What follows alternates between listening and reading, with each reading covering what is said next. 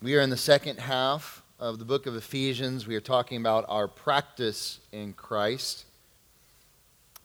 Starts out talking about practicing our unity in the church, but then we have been for a long time talking about practicing holiness in our personal lives. And I hope that as we have started this, that you have really put into practice the things that we're talking about. And you have strived to be holy as your heavenly Father is holy, keeping in mind that sanctification, there's positional sanctification, that once you're saved, you're set apart, right? But then there's also progressive sanctification where you grow. And so if you're looking at this and saying, man, I still struggle with some of these things, yes, all right, you will until you get to glory, but you should see increasing patterns of righteousness in these areas. And I would encourage you, if you missed any of these lessons, whether it was about anger or lying or, working hard, whatever it might be, that you would go back and that you would listen to these. We are now currently in the section where we're talking about practical illustrations of putting on the new self. And one of the illustrations is walking as imitators of God. What God wants, what God does, that's who we are. And that's, instead of a theoretical pie in the sky type of thing, that's really practical. That's really practical. We consider Jesus fully man, fully God, and how he walked on this earth, and we say, that's what I want to do. That's what I want to do. And then we talked about walking as children of light. We are not of the darkness. We don't love sin. We don't want to habitually practice sin. We want our sinful deeds exposed so that we can grow, and we want to walk in the light, which is the truth and the righteousness that comes from Jesus Christ. Stay in the light, live in the light, learn in the light. Don't sneak off into the darkness to do the evil things that the world does, but instead even expose them. Well, our last section, and it is a long section, and it's one of those lessons that I might need to come back to the back end of it because we just can't do it justice for the amount of time that we have, is walking as men of wisdom. And obviously men and women of wisdom here. Walking as men of wisdom. And that's the title for our lesson. It says in Ephesians 5, verse 15, if you'd follow along with me, therefore, and we know that therefore is connecting it to the previous statements that are going on. Be careful how you walk, not as unwise men, but as wise, making the most of your time because the days are evil. So then do not be foolish, but understand what the will of the Lord is. And do not get drunk with wine, for that is dissipation, but be filled with the Spirit, speaking to one another in psalms and hymns and spiritual songs, singing and making melody with your heart to the Lord. Always giving thanks for all things in the name of our Lord Jesus Christ to God, even the Father, and be subject to one another in the fear of Christ. So there is a lot going on in these verses. And the first command that we get would be to be careful how you walk. Be careful how you walk. Walk here means how you conduct your life. So all of this, we've been talking about conducting our life as imitators of God, conducting our life as children of life, conducting our life as men and women of wisdom. And we know that wisdom is both knowing the right thing and doing the right thing. They have to be together. You can know the right thing and not do it, and you are a fool. Or you don't know the right thing, so of course you don't do it. Well, then you are still a fool. But your walk is how you conduct your life. When we talk about being careful, I want us to realize that we're talking about processing information by giving thought, by directing one's attention to something, all right? So I am careful, I am processing information by giving thought to it and directing our attention to something. So how I conduct my life, I should take time and evaluate it. One of the greatest times that we do that is when you come to church, and when you sit here, and when you hear the lesson being taught, and then when you go to big church and you hear the lesson being taught. And as you're doing that, you're not just like, man, I wonder what's for lunch today, and hey, I think that guy fell asleep over there. Or, you know what, my mom really needs to hear this one. It's I'm considering my life and my walk in what I'm doing, and am I obeying this or am I not? And if you find yourself not obeying what's being taught, well, you're not in Christ.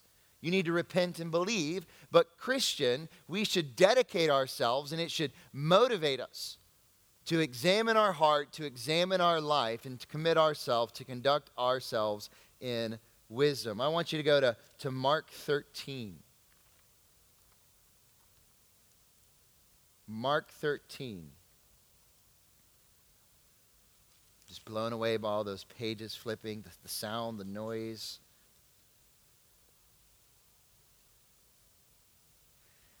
Jesus says, take heed, keep on the alert, for you do not know when the appointed time will come.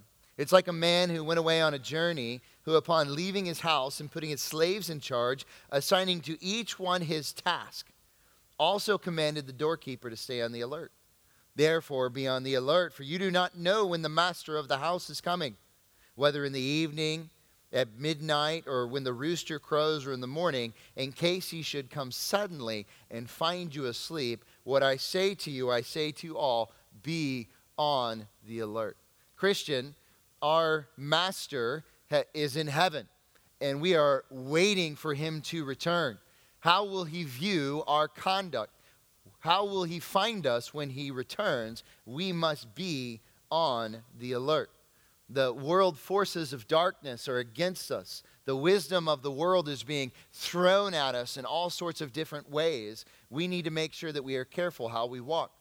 For all three of these commands that we're going to look at today, you first of all see how not to walk. How not to walk, and then obviously the second part of it is how to walk. Be careful how you walk, not as unwise men.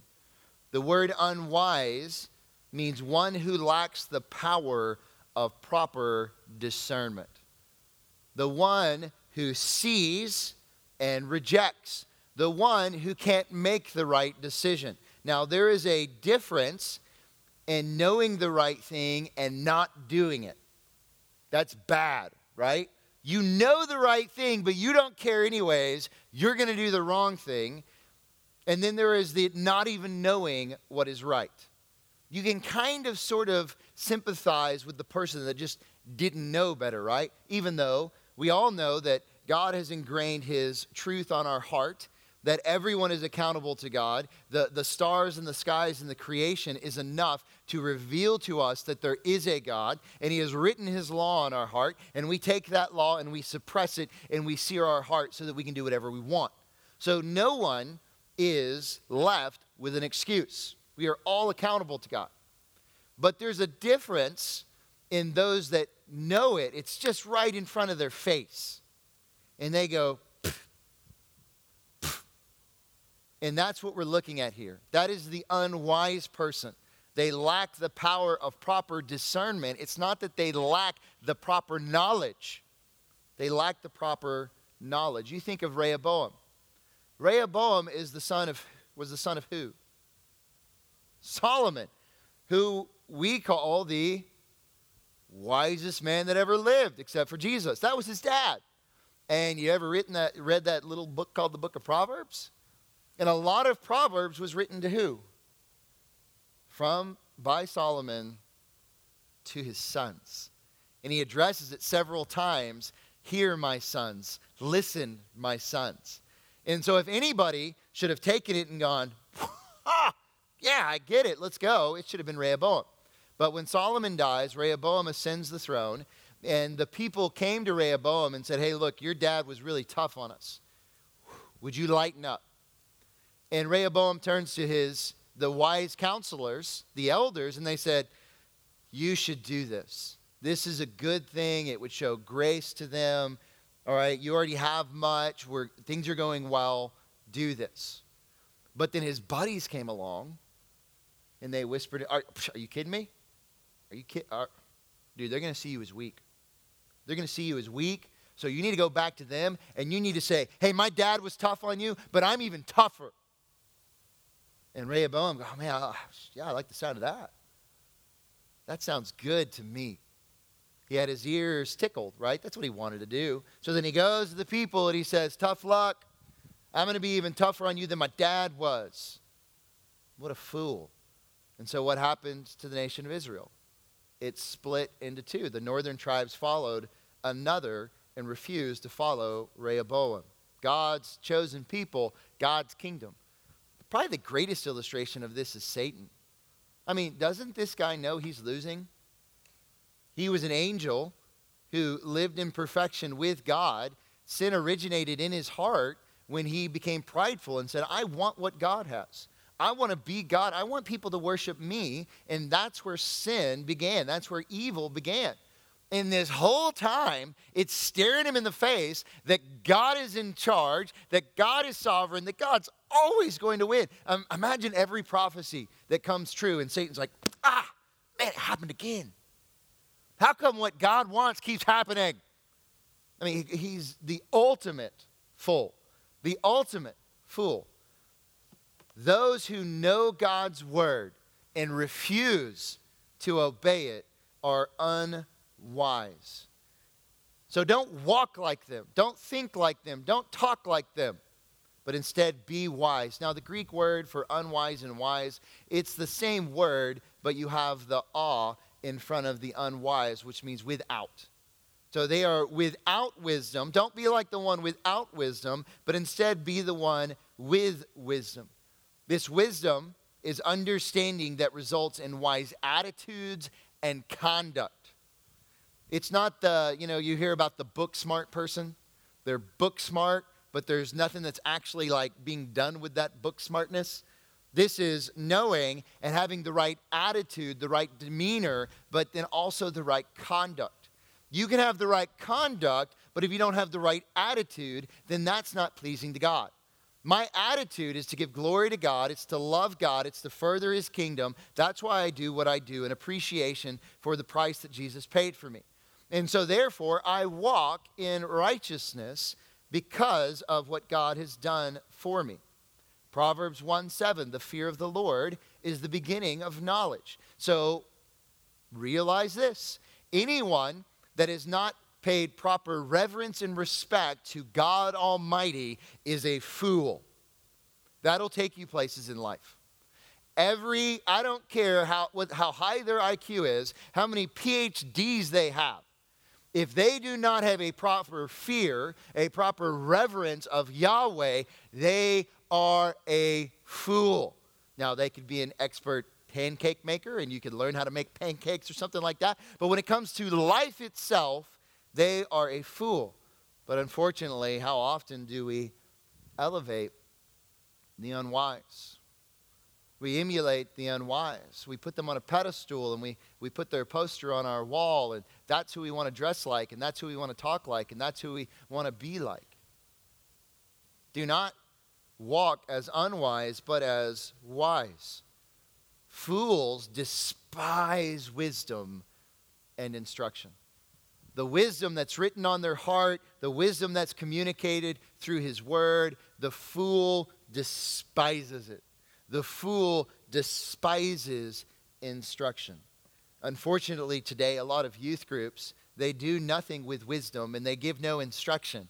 It's just babysitting. And it's sad, right? And it's insulting because you're here to learn. You're here to grow. And how are you going to do that? Well, by the word of God. So that's what we want to teach you. 2 Timothy 3:15, Paul says to Timothy that from childhood you have known the sacred writings. You've known the word of God. You've known the scriptures, which are able to give you wisdom that leads to salvation through faith, which is in Jesus Christ. So it's not a mystery here. It's not a feeling. It is, what does the Bible say? The unwise refuses to understand it and refuses to obey it, but the wise dedicates their life to the word of God. And you say, amen, I agree with you. Well, how are you treating your mom and dad? Are you reading the Word of God? What are you watching when no one's around? What are your life pursuits and attitudes towards other people? Are you sharing the gospel as you have been commanded? It's not just knowing it. It's doing it. What does a wise person do? Making the most of your time. And some of you are like, dagger to the heart right there, baby. Does this describe you? Your time on earth is limited. We are not to view this time as, man, I can't wait till it gets over. That's wrong. I can't wait to be in heaven because then I won't struggle with sin anymore. I can't wait to get to heaven, so I want this life to end. That's not the right attitude. But we do look at this saying, man, I am yearning for glory, yearning for it. But you have me here, Lord, for a time, for a purpose, for a reason. Rewind to yesterday. Did you make the most of your time yesterday? I'm too busy to read. I'm too busy to pray. Oh, I couldn't share the gospel because I had this going on. Now, I'm not saying that you can't have fun. I'm not saying that you can't do things that are fun, all right? I like a good video game, all right? I like sports and stuff like that, but these things are not who I am. I am a follower of Christ, and everything that I do, how I love Jesus, permeates in and through those things. And it's not saying that you can't ever have fun or do something that you like, no. But as you're having fun and doing the things that you like, do them for the glory of God. Do it with a purpose, but prioritize your time, making the most of your time because the days are evil. The days are evil. How do those two go together? All right. Right now, we have freedoms in the United States of America. This whole idea of being able to teach the Bible in the classroom, that's pretty cool, right? And it might be some of you are thinking, man, career path, I could be a teacher, and it could be that I get to do that in the public school. You know what I mean? So we're talking about making the most of that. Oh, that's kind of intriguing right there. I get that. Lots of these students that don't know Jesus and they go to crummy churches or they go to no church and, man, that sounds, woo. But there will be a time that this won't happen. There will be. There's going to be a time, most likely, when Christianity is illegal. Our Congress, the forces that are here, the prince of the power of the air, and all of these things are trying to make sin normal. And it's trying to make the Christian viewpoint illegal or trying to outcast and trying to cancel the Christian viewpoint. It is going to get tougher. So right now, we have a platform. Let's go. Let's do it. But when it gets tougher, that doesn't mean that we stop. We keep going. But also, you don't want idle hands because idle hands leads to sinfulness. So I'll have a parent that says, my child struggles with depression. Okay. Well, what are they doing? What do you mean, what are they doing? I mean, what do they do in the day? Well, they don't really do a whole lot. Well, I would be depressed too. So find them something. Find them a job. Give them more homework. All right, find some friends. Go enjoy life. Oh, I'm so shocked that your daughter is depressed when she spends 4 hours a day in her room looking at Instagram. You mean looking at these phony, fake people really hurts? That we need to be engaged and we need to be doing. God made us to work. God made us to enjoy people. God made us to interact. And Christian, you're here for this short amount of time. And we should be putting forth maximum human effort. I mean, even the idea of the Bible quiz coming up, some of you are like, no, wait, not me. Kidding? You don't want to memorize God's word? No? You don't want to know what the books of the Bible are about? It's not hard to fill your day with God-honoring things, but I'm not saying that you need to be a monk locked away in your room memorizing the entire Bible all day. What you do for the glory of God. It could be that you go hang out with a friend, and you're like, oh, this intrigues me. But you do it with the purpose that you're going to be an encouragement to them and a blessing. We think I need a friend to hang out with because I'm lonely. So I need them to, No, what if they need me? Or what if we need each other? And do you ever talk about what you're reading? Do you ever quiz each other? Something along those lines? Our society is decaying and declining, but I do want you to understand that Ephesus was dirtier than dirt. I mean, you could just walk down the street, you could hire a prostitute, and you could call it an act of worshiping God in Ephesus. Talk about gross. But I know you got junk on your phone, and I know you got junk here, and I know there's trash everywhere. It's not getting any easier, folks. Make the most of your time because the days are evil. Secondly, all right, we need to be careful how we walk. We need to be considerate in how you walk. Be considerate. And what do I mean by that, okay? Going back to Ephesians 5, verse 17. It says, so then do not be foolish, but understand what the will of God is. When we say considerate, it means showing regard for another's feelings. But I really am only talking about God's. You need to be showing regard for the will of God. What does God want? What does God teach? You need to be considerate in how you walk. How would I know what that is? Shocker. I go to the Bible and I read the Bible, and as we witness, it's incredibly important that when you read the Bible, you use the proper hermeneutics. You read it in context. You use the literal, historical, grammatical approach where you're not sitting around saying, what does this mean to you and how does that make you feel? You're saying, what did Paul mean when he wrote it through the inspiration of the Holy Spirit? When Moses wrote this, what did Moses mean and how did he intend his audience to receive it?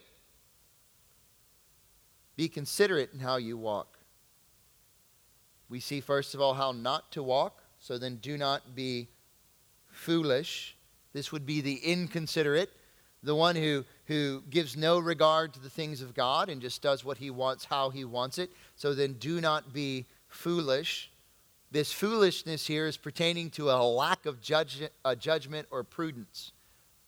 And you can see there's some overlap with the unwise and the foolish, a lack of judgment or prudence. And how would I illustrate this? There's a rumor going around that there used to be some sort of a viral challenge where people would actually eat laundry detergent.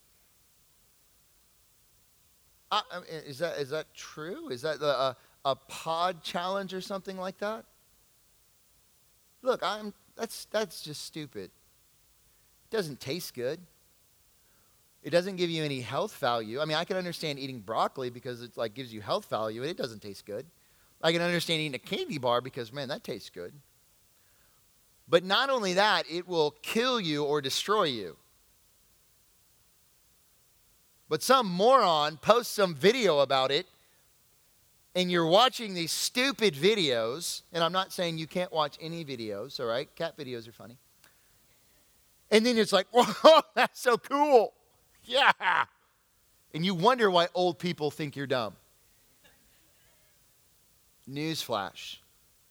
The old people, when they were your age, they did stupid stuff too. They used to think smoking was healthy for you and stuff like that, okay? But it's every old person's job to look back and be like, these kids today, when I was their age, I walked to school barefoot in the snow, uphill both ways. And they kind of romanticize their childhood.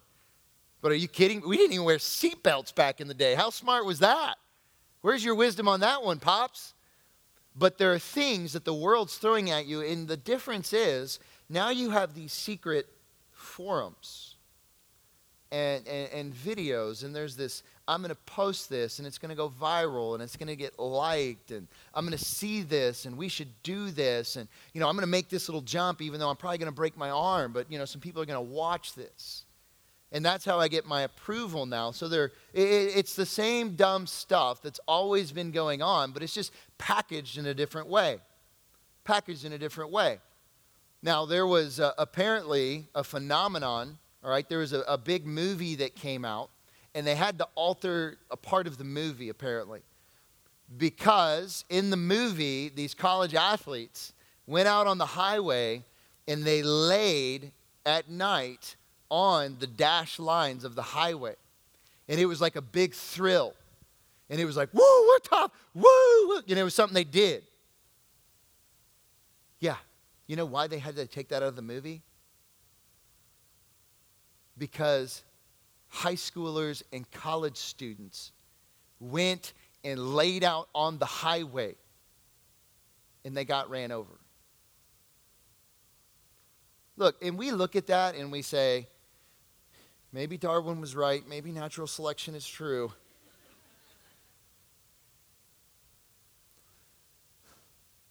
But man, are you habitually watching pornography? Are you refusing to listen to mom and dad? Look, that stuff is just as dumb. It's just as dumb. Christian, this isn't us. It isn't us. Yeah, we have bad days. Yes, we get selfish. Yes, we stumble. Christians, we go back to the cross. We ask for repentance and we resolve to make changes and do things better. This isn't us. But how do I walk? But understand what the will of the Lord is. Understand what the will of the Lord is. And this should say understand. When it comes to understand, it means to have an intelligent grasp of something that challenges one's thinking or practice. To comprehend. I mean, is life complicated? What am I going to do today? I'm so bored. How about you glorify God and enjoy Him forever? Wow, that's a novel idea. You are created for that purpose. And if you don't do it, then there's no true satisfaction. God has created you to do that, and if you don't, then you're not going to be completely satisfied. But you need to comprehend what the will of God is. It's like when we were talking about immorality, and we went to 1 Thessalonians 4, and it says, "For this is the will of God, your sanctification, that you abstain from sexual immorality." That's the will of God. The will of God is that you love others. The will of God is that you speak truth. The will of God is that you read His Word and you meditate and that you pray to Him. That's what the will of the Lord is. And we need to show regard for His will and to follow it. I want you to flip over to Luke. There's two different illustrations in Luke. We'll start with a negative illustration first of all. And we're talking about the idea of understanding or comprehending. Luke 18:31, it says, "Then Jesus took the 12 aside and said to them, 'Behold, we are going up to Jerusalem, and all things which are written through the prophets about the Son of Man will be accomplished. For He will be handed over to the Gentiles, and will be mocked and mistreated and spit upon. And after they have scourged Him, they will kill Him, and on the third day He will rise again.'" Is there any mystery to this? They already know that He is the Son of Man. The whole book of Luke, the theme is Jesus as the Son of Man. But the disciples understood none of these things. Huh? And the meaning of this statement was hidden from them, and they did not comprehend the things that were said. Now, there's an aspect of this where God was waiting to fully unveil some of these truths and the comprehension that was there. But don't be like the disciples. I mean, it's right there. If you do not repent and believe in the Lord Jesus Christ, you will be cast into the lake of fire. It's foolish. It is unwise to think anything else is going to happen.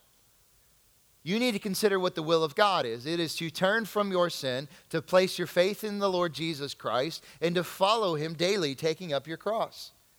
Flip over to Luke 24, and this is the positive. This is down the road. This is the after the fact. Luke 24, 44. "Now He said to them, 'These are my words which I spoke to you while I was still with you. that all things which are written about me in the law of Moses and the prophets and the Psalms must be fulfilled, then he what? Opened their minds to understand the scriptures. And he said to them, thus it is written that the Christ would suffer and rise again from the dead on the third day, and that repentance for forgiveness of sins would be proclaimed in his name to all the nations, beginning from Jerusalem. You are witnesses of these things.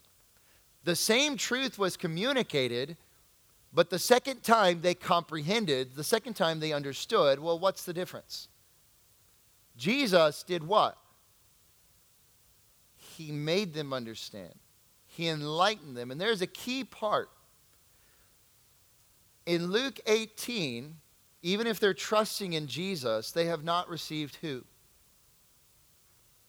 They have not received the Holy Spirit. So they need God the Son to enlighten and to illuminate them.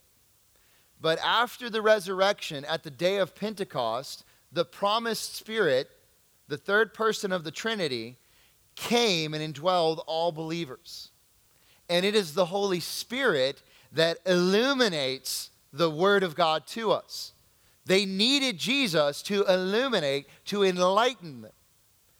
You, Christian, have the Holy Spirit. So when you read, you can understand. Which is super important as we get to verse 13. Sorry, verse 18 actually. Go back to Ephesians. I forgot to change that. That should say 18. And do not get drunk with wine, for that is dissipation, but be filled with the Spirit. And if you're wondering, I always wondered how the whole don't get drunk thing fit in with the rest of this book. But be filled with the Spirit, speaking to one another in psalms and hymns and spiritual songs, singing and making melody with your heart to the Lord, always giving thanks for all things in the name of our Lord Jesus Christ to God, even the Father, and be subject to one another in the fear of Christ. Paul wants you, God wants you to be controlled by the Spirit in your walk. These things that we're talking about, putting off sin, putting on righteousness, walking in wisdom, they're difficult for us. There's a part of us that still yearns to do sinful things. But we need to maximize the Holy Spirit's impact in our life. We can't do that if we are drunk with wine. We can't do that if we're drunk with wine. Well, why is that? If we're drunk with wine, that is dissipation. What does dissipation mean? It means reckless abandon. It means debauchery. And let's put all of this together because this is one of the most confusing passages for high schoolers and college students and things like that. It is not a sin to drink alcohol. Because people are like, well, what about Jesus? He drank wine. Well, first of all, their wine was more watered down than what our wine would be. Okay? But it was also more of a societal norm. The water wasn't as healthy. All of that stuff. Gotcha. But it's still not a sin to drink wine. It's not a sin to drink alcohol. The sin is when you do one of two things. You drink it when you're forbidden. So you are underage. I believe there's some wiggle room on parental consent and things like that if you're in your home and your parents, that type of deal. All right? But you can't go to the liquor store and buy a beer and drink it. You can't be out in public drinking a beer. All right? That is, our society has said that's illegal. You cannot do that. And so, boom, there you go. That's pretty black and white. Takes away a lot of that gray area. The other thing is if you drink it into excess, because it impairs and it limits the impact of the Holy Spirit, and it makes you do dumb things. Now, when it comes to different sins, all right, there are some sins that we walk through, and I'm like, man, that's a tough one for me. I really struggle with that. I need to work harder. Then there's, and you might be like that, okay? But then there's other sins that you're like, doesn't bother me. Look, this is why I hate alcohol. I hate it, all right, for a couple of reasons. Number one, it tastes gross. And if anyone tells you different, they're lying, all right? But just keep in mind that my taste buds are a little different than others. Okay, if I had a choice between a steak or a bowl of mac and cheese, I'm choosing the mac and cheese. All right, maybe it's a little bit, that's just me. But all of it is gross. I've tried it from time to time, and it is just gross. All right, especially like beer. They're like, oh yeah, when you start drinking it, it doesn't taste very good, but eventually you get used to it. And I'm like, so I got to get used to it, and it costs money, and it makes me act stupid, and it makes me fat. I'm weighing things out, people. I am not getting it. Now, the elders have even had this discussion, like, can they drink wine or something like that? The prohibition is not that if you're an adult, you can drink alcohol. All right, you can, but you can't do it to excess. And sometimes people have a little bit, oh, just one more, or it's a social setting, and hand me one there, and oh, here we go, and oh, I'll get this one, and man, I had a little bit too much, and those types of things. I just run so far from that. And part of it is I have seen the destruction of drunkenness. I have seen it. I have seen my grandpa, who I barely know, make a fool of himself because he could not put the bottle down. And it's shameful. But there are certain particular sins that we struggle with a little bit more, because some people like a little bit of alcohol because it kind of takes the edge off and it makes them a little bit looser and more social and stuff like that. Some just like to do it from a social setting. So I don't want us to get this stigma of, oh, you drink alcohol, you're bad. That's not true, okay? It's not true. Because there are good examples of Christians, mature Christians, that drink it properly and do it in the right way. It really, really is. But for me, I have seen the negative effects, so I try to get as far away from it as I can. How do I illustrate reckless abandon? So my brother's friend gets drunk, and he tells us this story about how he got lost. And he woke up in hell. And he saw heaven shining down. But there was a demon. And he had to fight the demon off, and he had to climb towards heaven. But then he got knocked out. He got drunk. He got locked in someone's attic. And there was one of those those little spinny things in the roof. And the sun was shining down through it. And he thought that was heaven. And the demon was a Christmas tree.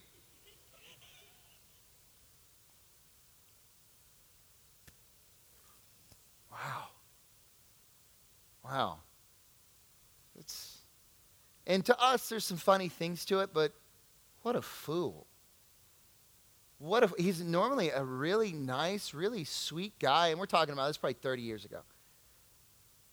But just because when he wanted to have some fun, and I mean, he could have easily died. I mean, there's long lists of story that people that got drunk and they died because of things. I mean, if I went on Twitter today, and the South Lake Police Department has a great Twitter thing. There was a car, I don't know if any of you saw this, in a tree, in a yard. Someone was drinking, driving, and they ran over a tree and knocked it down and kept going.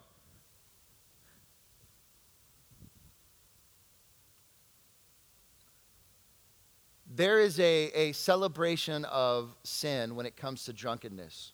Oh, tough, and I can hold my liquor, and woo, let's go. But you think of all of the wild, gross, reckless things that goes along with that.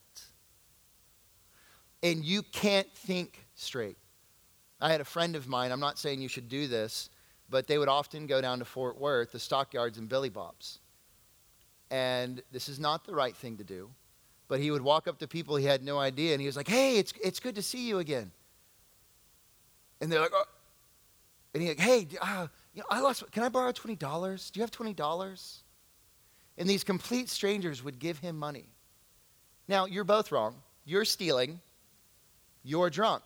But they had no way to, well, yeah, man. And that's just what it is. But what does our world do? Dude, it's awesome to get drunk. Can't wait to go to college and get drunk. Come to this party over here, and we're all going to stand out in the field and get drunk. And then all of the country songs, it makes it sound like the little podunk place where they go out to a field and get drunk is amazing. Or alcohol is how they drown their sorrows. They can't cope with their situation, so their coping mechanism is to numb themselves. We should not walk that way. Anything, not just drunkenness, right? Anything that impedes our ability to maximize the impact and the influence of the Holy Spirit, we should not do that. There are a lot of different sins that Paul could have listed here. You think of even immorality. And immorality warps the mind. And it makes you lust and crave and lie and sneak and take.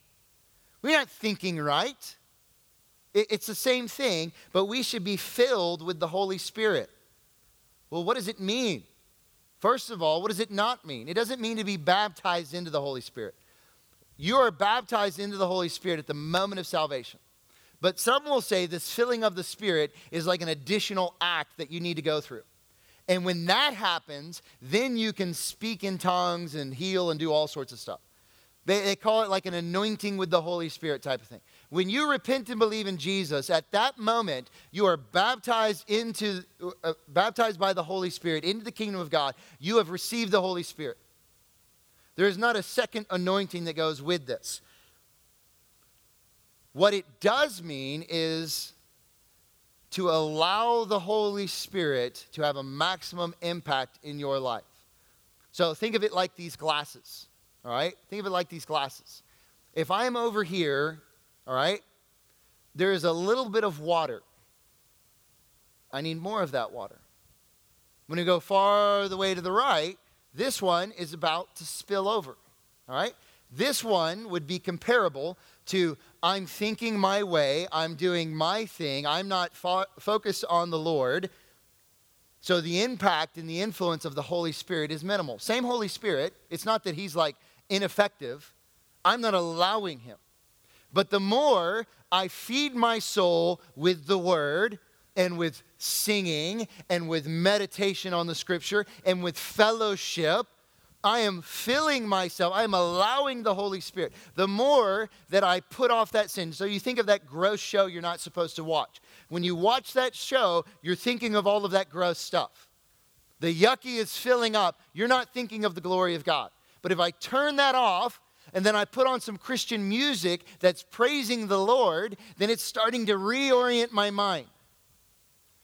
And I am to practice those essentials we talk about with the focus of being controlled by the Spirit. So if I am filling my body with alcohol, it is impairing how I think and what I do and how I act. And there are people that act one way sober and completely different when they are drunk. I want to be filled with the Spirit, not filled with sin, not filled with lust, not filled with drunkenness, not filled with selfishness, because then there is an incredible outpouring of the Holy Spirit. I will enjoy this life more. I will enjoy this life more, and I will maximize my efforts here on this earth more. And Paul lists 3 outpourings. And unfortunately, this is the part that we don't have time to unravel all of this. But if I put off sin and I put on righteousness, the Holy Spirit will fill me to the top. And what pours out, verse 19, speaking to one another in psalms and hymns and spiritual songs, singing and making melody with your heart to the Lord. Now, it's not saying that you need to call your friend up and say, hello, how are you today? Isn't Jesus great? That's not what it's saying, okay? We're here. And when the words are up there, which actually come from the Bible, which is a helpful thing, and we're singing them, you're doing it with each other, side by side, worshiping the Lord. But some of you are, mumble, mumble, mumble, mumble. Can't wait for this part to be over. Oh, hey, look, what's going on over there?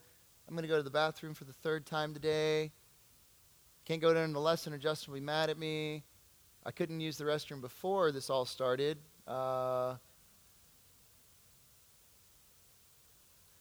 So you know that it's a biblical command